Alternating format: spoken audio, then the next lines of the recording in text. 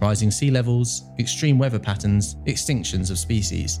Our planet needs protecting. I'm Adam Vaughan, the Environment Editor for The Times, and this is Planet Hope from The Times, in partnership with Rolex and its Perpetual Planet Initiative.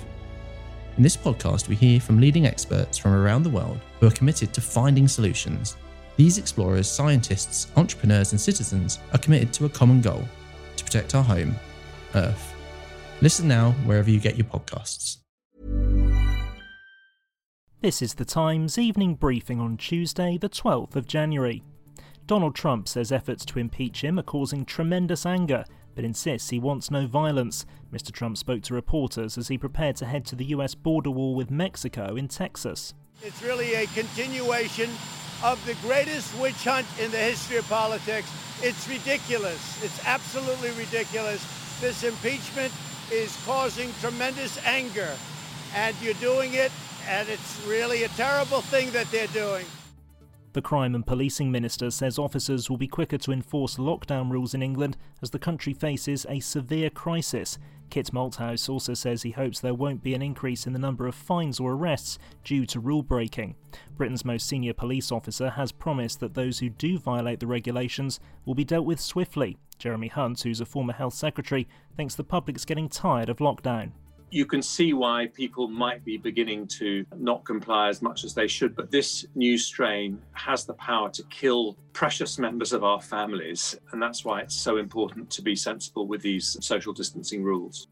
Health Secretary Matt Hancock, meanwhile, has revealed which key workers might benefit from the second phase of the vaccine rollout. We'll look at, of course, teachers and police and others, but also we will look at shop workers, and we'll make those decisions based on the data.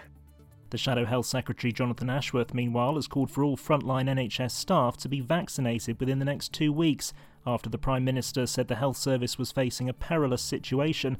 One National Health Service nurse has given the Stories of Our Times podcast an idea of the toll the pandemic has taken on staff. I know a lot of my colleagues, we basically survive on these ready-made meals because we just don't have that energy left in us.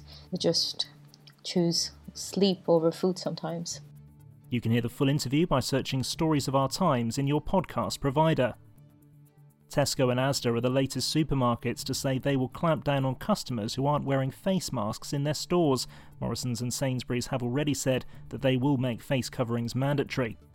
And Sir Paul McCartney's daughter Mary is set to direct a documentary on Abbey Road Studios. If These Walls Could Talk enters production as Abbey Road celebrates its 90th anniversary in November. You can hear more on these stories throughout the day on Times Radio.